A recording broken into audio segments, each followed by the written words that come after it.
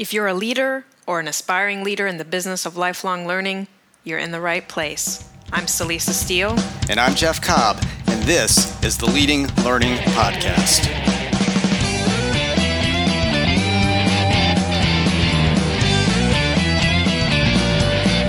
Hey there, and welcome to episode 102 of the Leading Learning Podcast. In this episode, we talk with Amanda Myers, Director of Product Marketing Membership Solutions at Community Brands. Specifically, we talk with her about a report she co-authored recently titled Member Loyalty Study, a deep dive into member retention and preferences. As always, though, before we turn to the interview, we want to thank your membership, the podcast sponsor for the third quarter of 2017. Your membership's learning management system is specifically designed for professional education with a highly flexible and intuitive system that customizes the learning experience. Your membership's LMS seamlessly integrates with key systems to manage all of your educational content formats in one central location, while providing powerful tools to create and deliver assessments, evaluations, and learning communities. You can find out more about your membership at yourmembership.com. For our resource for this episode, we want to point you to where you can download the 2017 Member Loyalty Study by Community Brands that we discuss in this episode. The study takes a deep dive into why members stay, why they leave, and the best ways to communicate your value to them. More than 1,000 association members in the U.S., representing a broad range of age segments, participated in the survey that underlies the study, so it really does provide some very valuable and representative data. We've put a link to the download page for the report in the show notes for this episode, which you can find at leadinglearning.com/episode 102. And definitely do get over to the show notes and download that report, but also stay tuned here because, Celisa, I know you and Amanda covered many of the key insights from the report in your conversation. We did. We touched on many of the key findings from the report, but of interest to our listeners here, we also kind of went beyond what's in the report itself and talked some about the implications of the key findings on learning and education that associations offer. We talked about how members feel or don't feel connected to an association and talk a little bit about how learning might be a tool for upping connectedness and that feeling of engagement with members. And we talked too about the idea of learning profiles. So there's a lot in there, and I encourage folks to stick around, as you said, to listen to what Amanda has to say, as well as checking out the full report. So it sounds like we've definitely really framed this in a way that fits the Leading Learning listening audience. So without further ado, let's go ahead and roll this interview with Amanda Myers.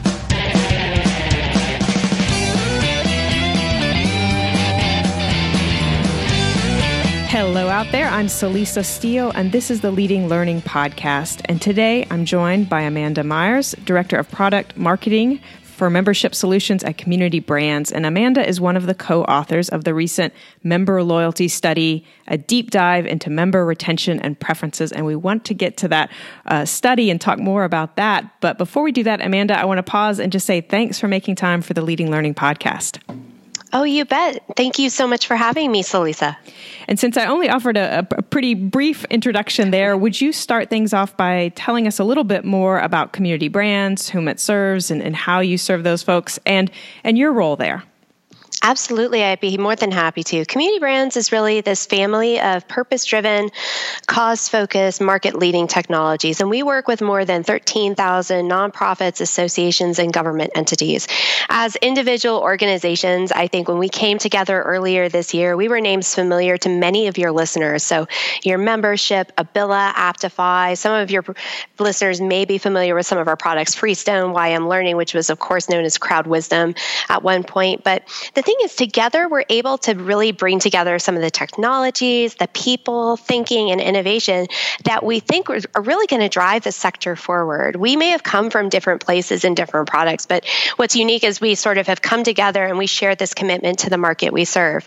My role as a product marketer is to understand that market. I really focus on researching and documenting the challenges our markets face, and those I largely focus on associations, and many of those include learning and education areas, but I focus on researching and documenting the challenges those folks are facing. I share that information internally to the teams working on their behalf, so our product team in particular, but I also really have worked with the teams recently and sharing that externally. Our product marketing organization shares it externally in research that we really feel is capturing best practices and information that's designed to make associations and learning departments within associations better for themselves and for their members.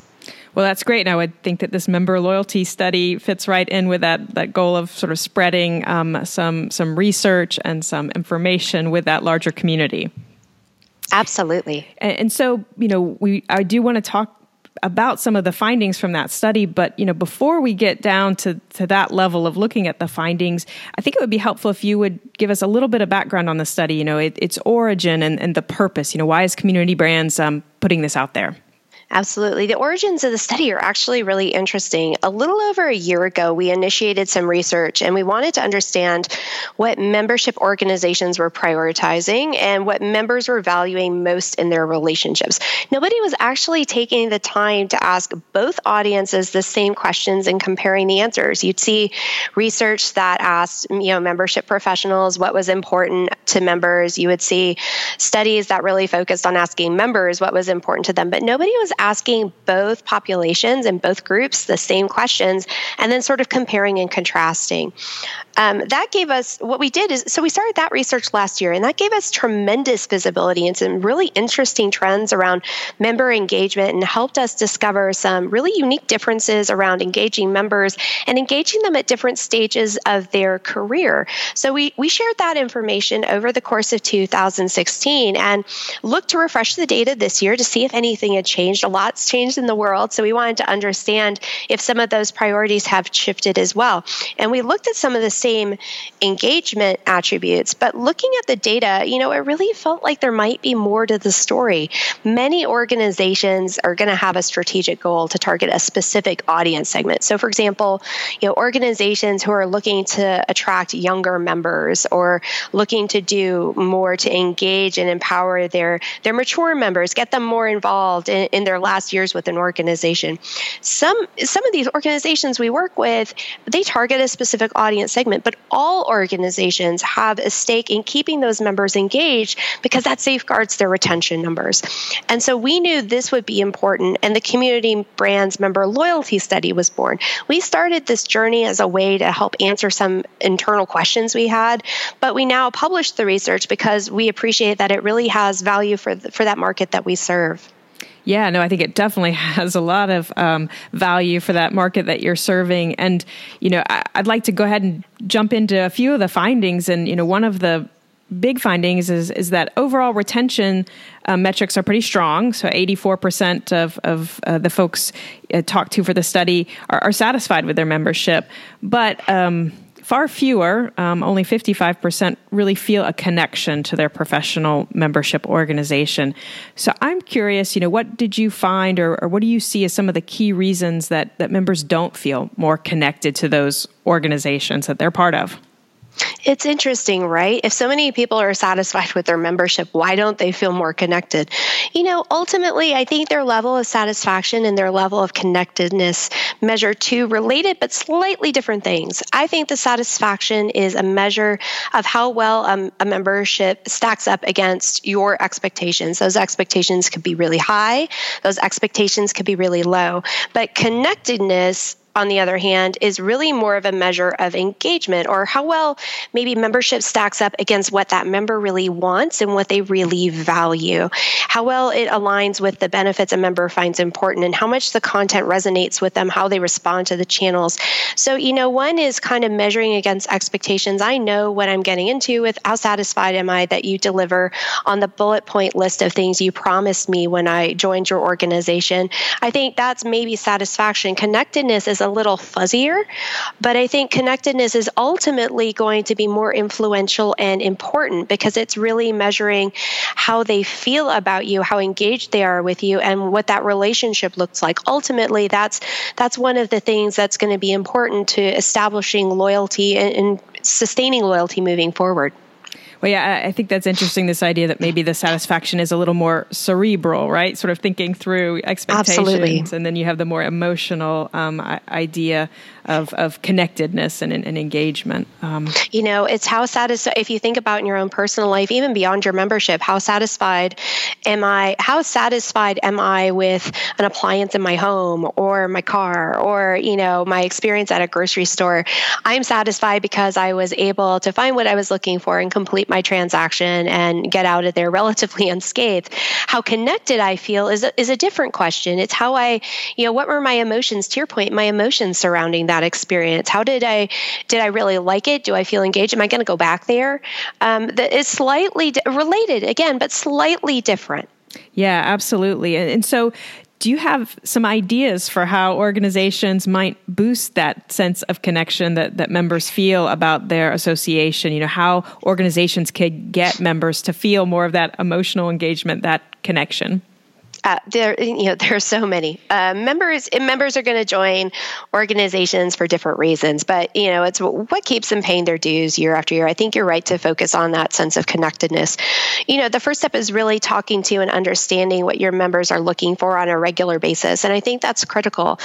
If you have that dialogue with them, and it's not just a survey once every 24 months when you redo a strategic plan, but it's really more of a dialogue, and you're kind of keeping a pulse on them. But in addition to engaging those individual members, I think there's an opportunity to look at them as a part of a segment and group them in a way that's going to be meaningful to your organization. You can group them by membership type, you can group them by stage of career or their loyalty, which I know we're going to talk about a little today.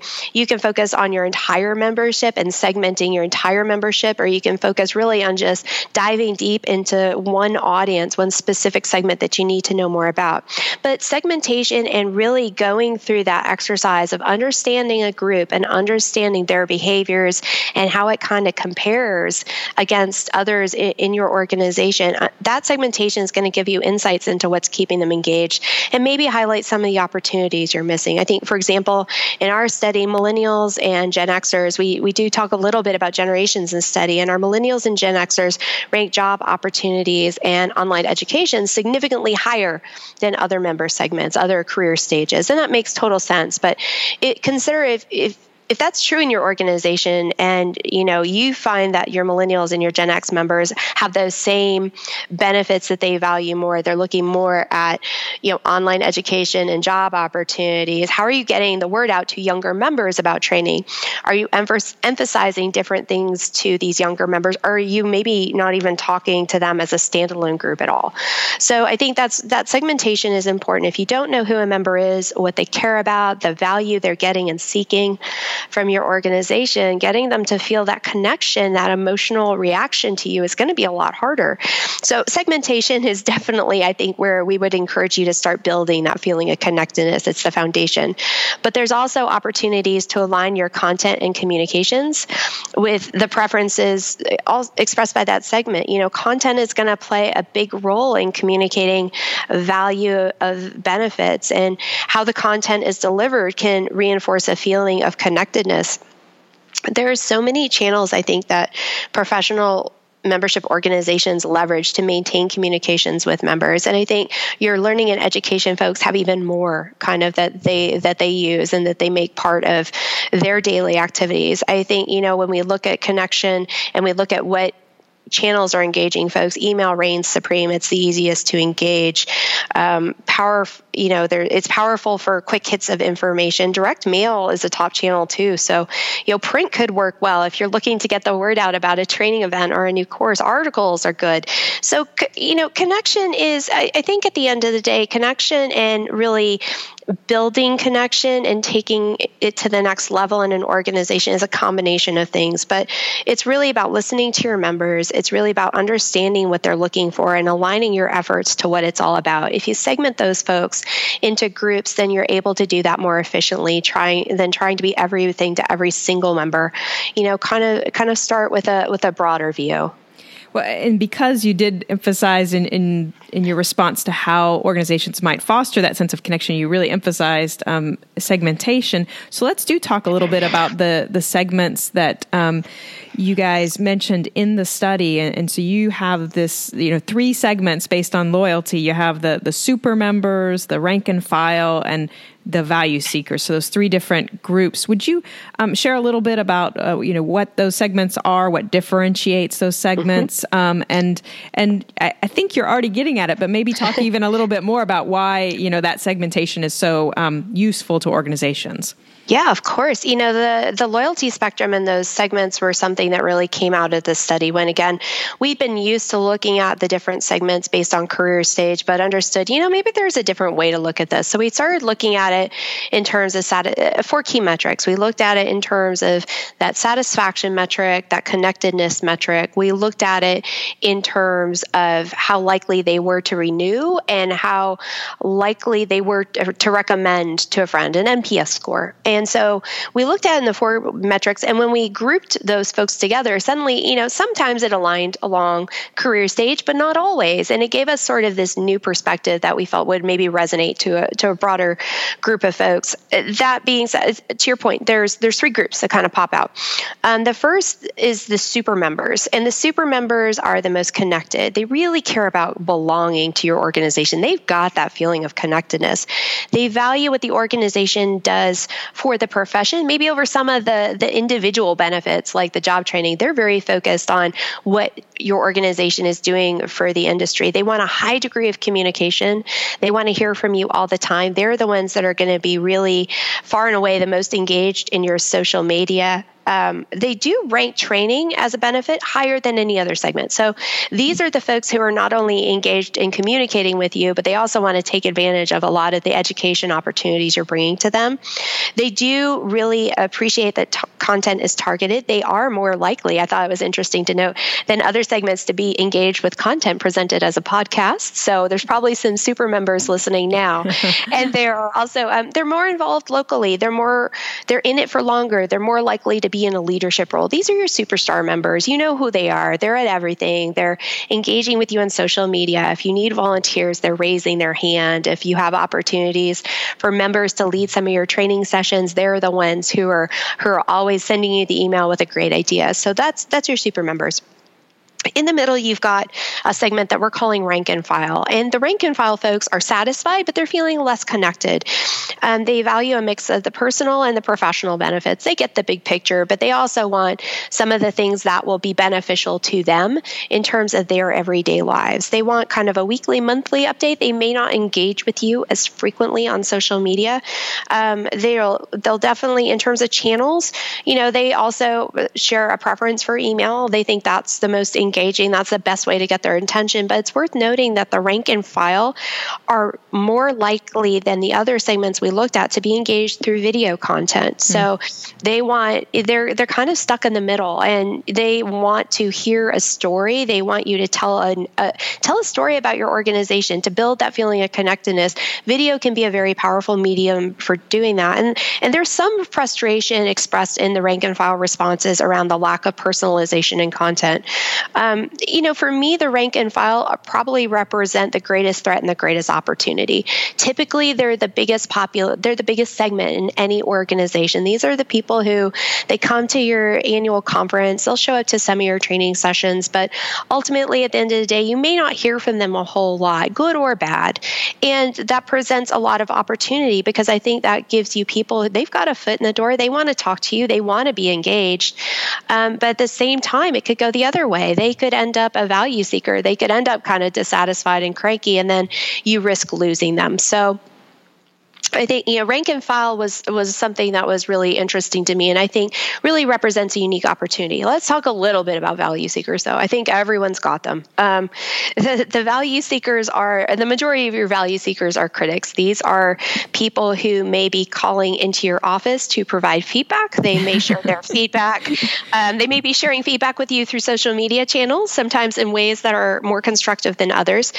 But they're still members of your organization. They were more likely in our report to have lapsed in the last year, and they cite the organization, their membership was providing little value as a reason. They are the group most focused on tangible benefits. So tangible benefits being what's in it for me. They are also the group most interested in certification. In terms of a benefit, they rank certification most highly. And if you think about their desire for sort of tangible, what's in it for me, show me value, they don't have that emotional connection yet. So they're sort of checking the boxes in terms of satisfaction and value. Something tangible like a certification is really, I think, is something that they're very much looking for. They do report being engaged by an organization's magazine or journal, which was an interesting call out. So they may be more engaged in the long form content than some of the other segments. There's a fine line in communicating with this group. They only want to hear from you. They only want to hear the big headlines, but at the same time, they don't feel like they're connecting with you. So it's kind of a catch-22. But one thing that's worth noting, and one way that you can potentially start to overcome that is personalization. The value seekers tend to be highly critical because there's a lack of personalization. It's low relevance in content, low relevance, right? It's interesting to note too that the value seeker members, the tenure for those folks, the highest portion of tenure was 0 to 2 years. So you have people who are joining an organization and maybe they had a set of expectations that aren't being met, and they are now having a bad experience from day one. So, we as organizations may have some more work to do in onboarding and getting them into the learning and education programs that we know they find so valuable from the start. But these loyalty segments, the super members, the rank and file, the value seekers can be helpful, I think, in a number of ways. First, if you want an overall way to safeguard your loyalty, it's worth understanding the different loyalty segments, what they value, their content preferences. If you don't want to go and develop profiles for individual loyalty segments, at least consider adding some of those loyalty metrics that we discussed in the study, that satisfaction, likelihood to renew, how connected they're feeling, and the likelihood to recommend to any existing member or learner personas. I think it can add an additional dimension there that could be very helpful. But creating a more robust picture of a particular loyalty segment can be really helpful, I think, in strategic planning. So let's say you're having a lot of attrition, you're having members who are letting their membership lapse, and looking at value seekers can help you pinpoint the reasons why and help you prioritize what needs to be addressed. I think, if you have for example, you have a bunch of learners who take what they need to take, but don't engage in training beyond that. They sort of take what they have to maintain a certification, but they don't do anything else. You have your rank and file members, as we talked about, that could turn to super members, but could go value seekers, leaving your organization and taking those training dollars with them. Understanding those preferences, I think it can be a leading indicator for many organizations, big or small, and really just kind of help you prepare and ensure that you're in lockstep with what your members are looking for along the way.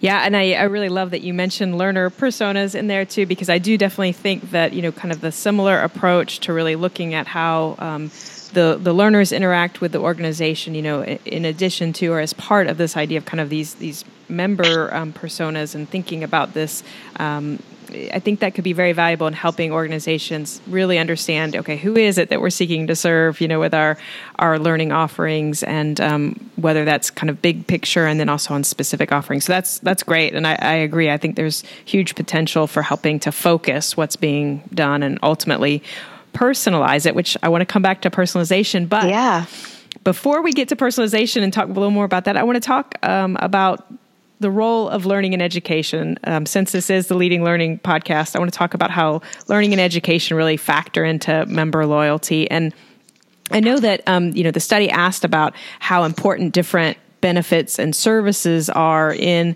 people's decision to remain a member. And some of those were obviously, learning and education related options, certification, training, the online continuing education, in-person CE, conferences. You bet. And so none of those were, among the single most popular choices, but I know each was ranked very important by more than a quarter of respondents, and sometimes well over a quarter. That certification was up in the 40s.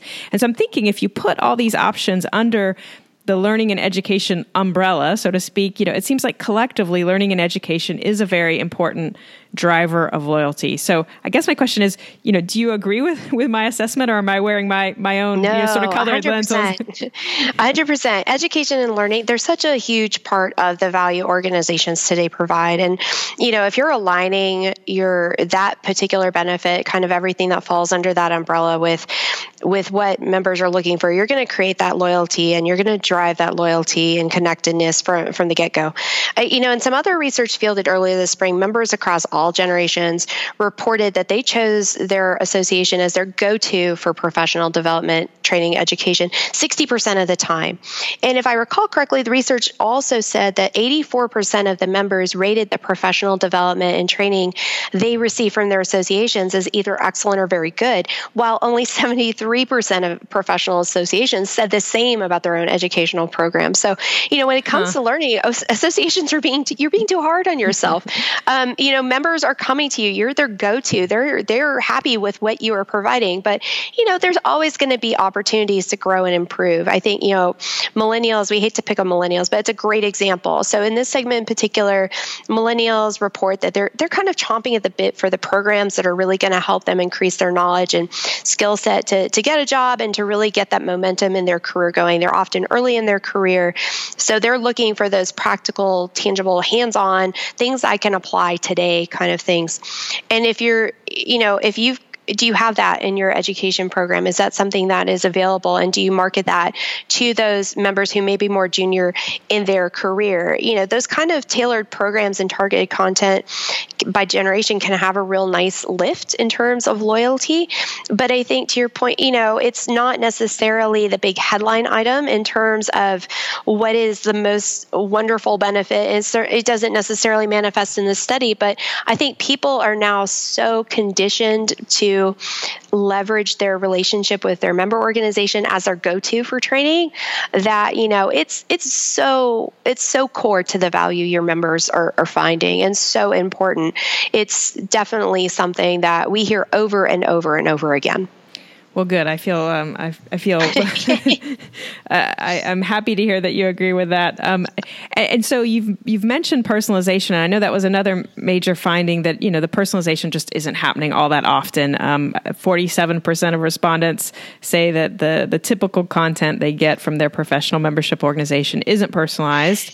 And that's despite the fact that organizations are usually collecting at least some data and some information about preferences that could be used to personalize the content and communication. So, I'm thinking with my little learning kind of cap and focus on that, with personalization, I think, of course, of personalized learning. This is learning experiences that get tailored to the preferences and specific interests and existing skills and knowledge of particular learners. And that's a very specific and maybe somewhat sophisticated application of personalization to the learning space. But even without going that far, I think there are a lot of implications for the marketing of learning and education offerings in terms of what you found about personalization in the study. So would you talk a little bit about the kind of content mistakes or missteps, mischances that you saw revealed in the study, and then if you can offer some suggestions for organizations that are really looking to help make sure that the content they provide is relevant and valuable to the specific members receiving it versus sort of that general membership at large. This was shocking to me that 74% of surveyed members recall being asked for some type of personal information that could be used in targeting, but half report getting content that's not personalized at all. I mean, we live in a world where consumer experiences like getting recommendations from Amazon or Netflix, personalized ads, those things are all starting to influence our members' expectations of us, but still so many of us aren't even trying to keep up. And, we're the ones who are in the business of relationships, right? We should be using that data maybe more than anybody else. In the study, the lack of personalization seems to be one of the drivers behind the dissatisfaction of the value seekers who we talked about. or that part of the loyalty spectrum feeling that disconnect most strongly. They're not getting content that's relevant to them. That's what they're telling us. And if they're not getting content that's relevant to them, you're not listening. If you're not listening, you don't care. So that's kind of that slippery slope.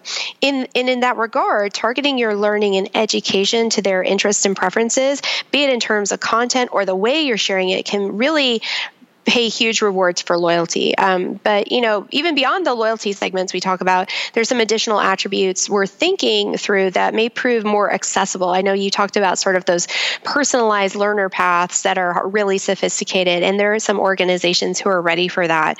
But for others, there are definitely opportunities I think they could consider and take advantage of but before going that far, if you will. So let's tackle content first. So in the study, 23% of survey respondents reported receiving content that's targeted to them based on their career stage. And that means 77% of the survey respondents have not received content targeted to them based on their career stage. A lot of organizations we work with have captured this information as part of the joining process. How long have you been in the industry? That's a pretty common question. You're not asking for, some organizations feel comfortable asking for things like age, but asking how long you've been at a particular profession is pretty standard when you're joining. So lots of folks have that information either in their AMS or LMS. So now in our study, millennials, again, not to pick on them, but it's a great example. They've reported that real desire for the practical, just-in-time development that provides that real-world situational experience. They have reported wanting information, content, and training that's going to help them be effective right now. If you're among the 77% of organizations who aren't personalizing your content by career stage, again, just as an example, are you missing an opportunity? Could you segment your learners or members in your LMS to identify those who have been in their career fewer than 5 years? Could you share content that's relevant to that stage that they're in their careers? And maybe, how would that influence your level of satisfaction or loyalty if you were meeting their training needs with the content they were looking for? I think, the other end, there's content. I think the other one is probably format. For learning and education folks, we talk a lot about format. We talk about how we deliver training in person, online. Is it on demand? Is it live web? There's so many things we talk about in terms of format. So format for training can be another great opportunity for those who are mid-career, perhaps Gen X, if you wanted to look at it that way. If you're mid-career, they've got a similar interest in training. Training also ranks really highly for them, but they're looking at training for different reasons. It's not about that real-world situational experience. They've got that now, but they're looking at knowledge, learning, and training as an opportunity, I think, to boost them into that next step in their career. That being said, they're busy. They can't always make live events. Maybe they're in meetings. Maybe they're juggling commitments at home. More than any other segment we looked at, our Gen X mid-career segment expressed a preference for on-demand replay of live events. So in this scenario, you may be promoting your webinars to everyone, even the Gen X learners, but what about the replay? Are you sending a link to the recording of that training just to the people who registered and didn't show up, or just to the people who registered? Or are you sharing it more broadly, maybe meeting members where they are in terms of their delivery preference? A lot of this seems like common sense, but taking the time to kind of personalize your learning and education based on some basic attributes in the segment that's meaningful to you, it can make a big difference. And I think give you, maybe your audiences for events or for trainings aren't as big, but they're ultimately going to be more effective in engendering that loyalty and really creating that feeling of connectedness. Yeah, absolutely. And I like, too, that you talked about, the personalization can happen along different kind of axes. There's the content question, there's the format question, and probably some other attributes, too, that could be considered. But that's great. And so, just out of curiosity, I'm thinking, you had this data from this study to work with, and I'm wondering if there was a particular data point or a finding that you found particularly interesting or noteworthy, maybe because it surprised you, maybe because it confirmed, kind of a deep-seated suspicion that you've, harbored for years. Anything come to mind? The one that got me, and I think got other members of the team when we were doing this research too, was the code of ethics. When we asked members what the top benefit was to retain them, the number one answer was codes of ethics. And it was codes of ethics across every generation we surveyed as well, across super members, rank and file. It was even number 2 for value seekers, codes of ethics. And this happened when we initiated this research last year.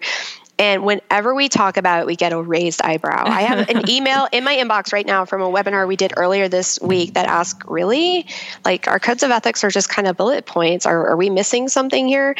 The codes of ethics always rate highly, and it's often to the surprise of organizations who just aren't thinking about it.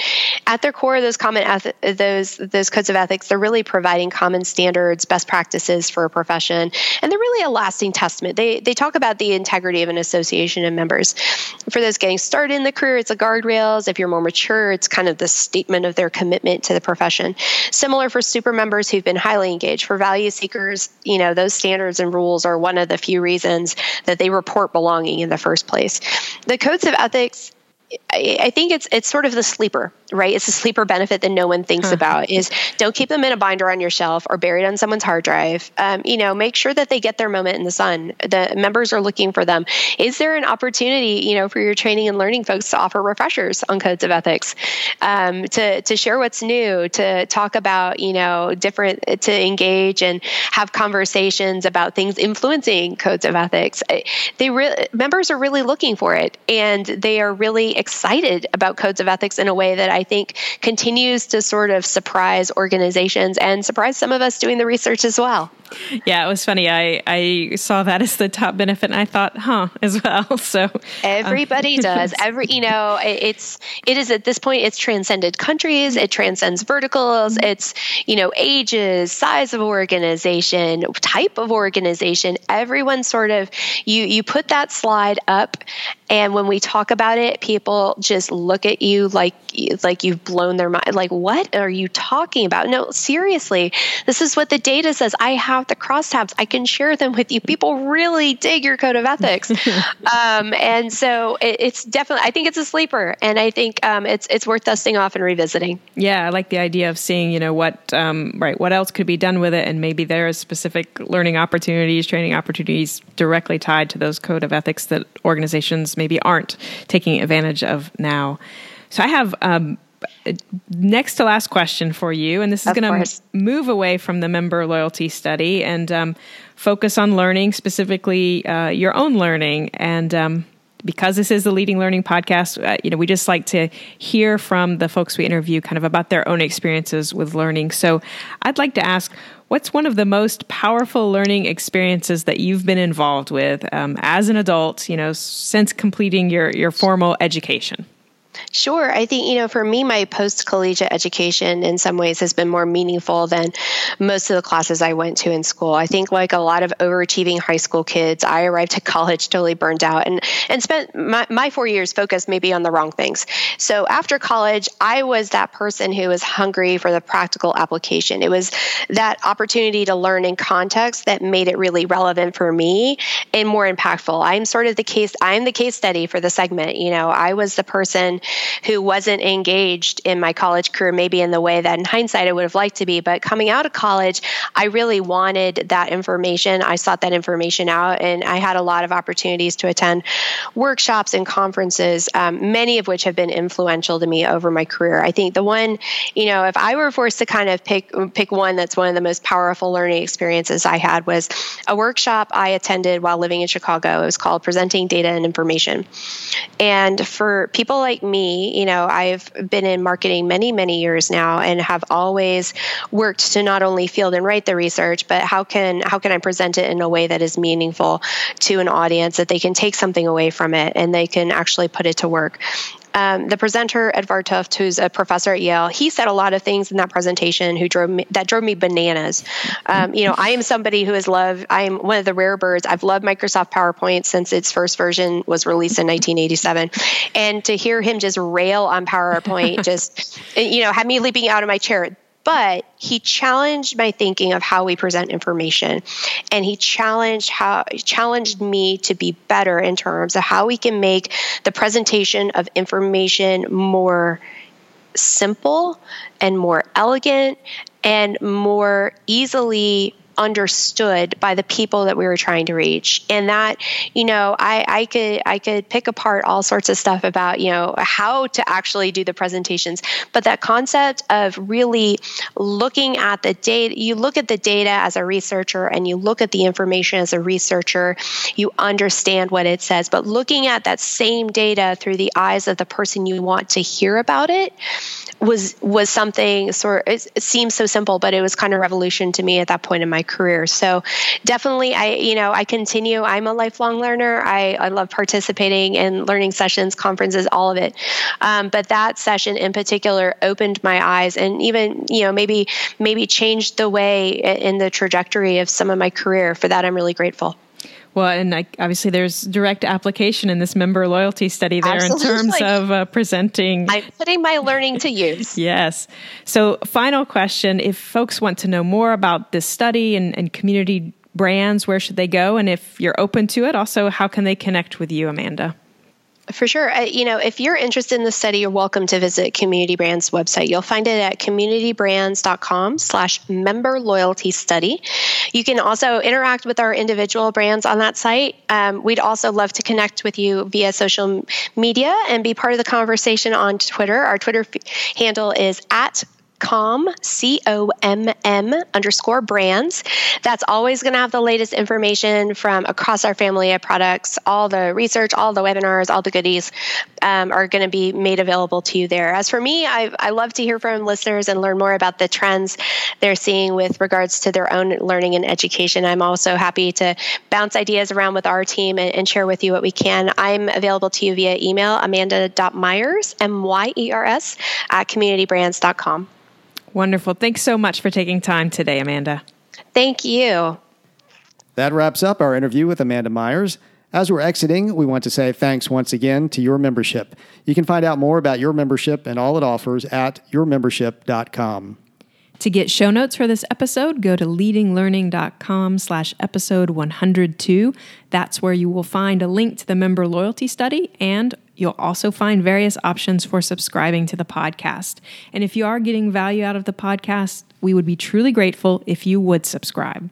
And we always say this, but we really do mean it. We'd also be grateful if you would take just a minute to give us a rating on iTunes. All you have to do is go to leadinglearning.com/iTunes. It'll put you in the right place. You can give a quick rating, give us some stars, 5, we hope. We really appreciate it. Helps us know that you value the podcast. And it also makes it easier for others to find the podcast and know what it's all about. We also hope you will consider telling others about the podcast. You can send out a tweet by going to leadinglearning.com/share. Or if tweeting isn't your thing, pick another social network of your preference and spread the good word that way. So thanks again, and we'll see you next time on the Leading Learning Podcast.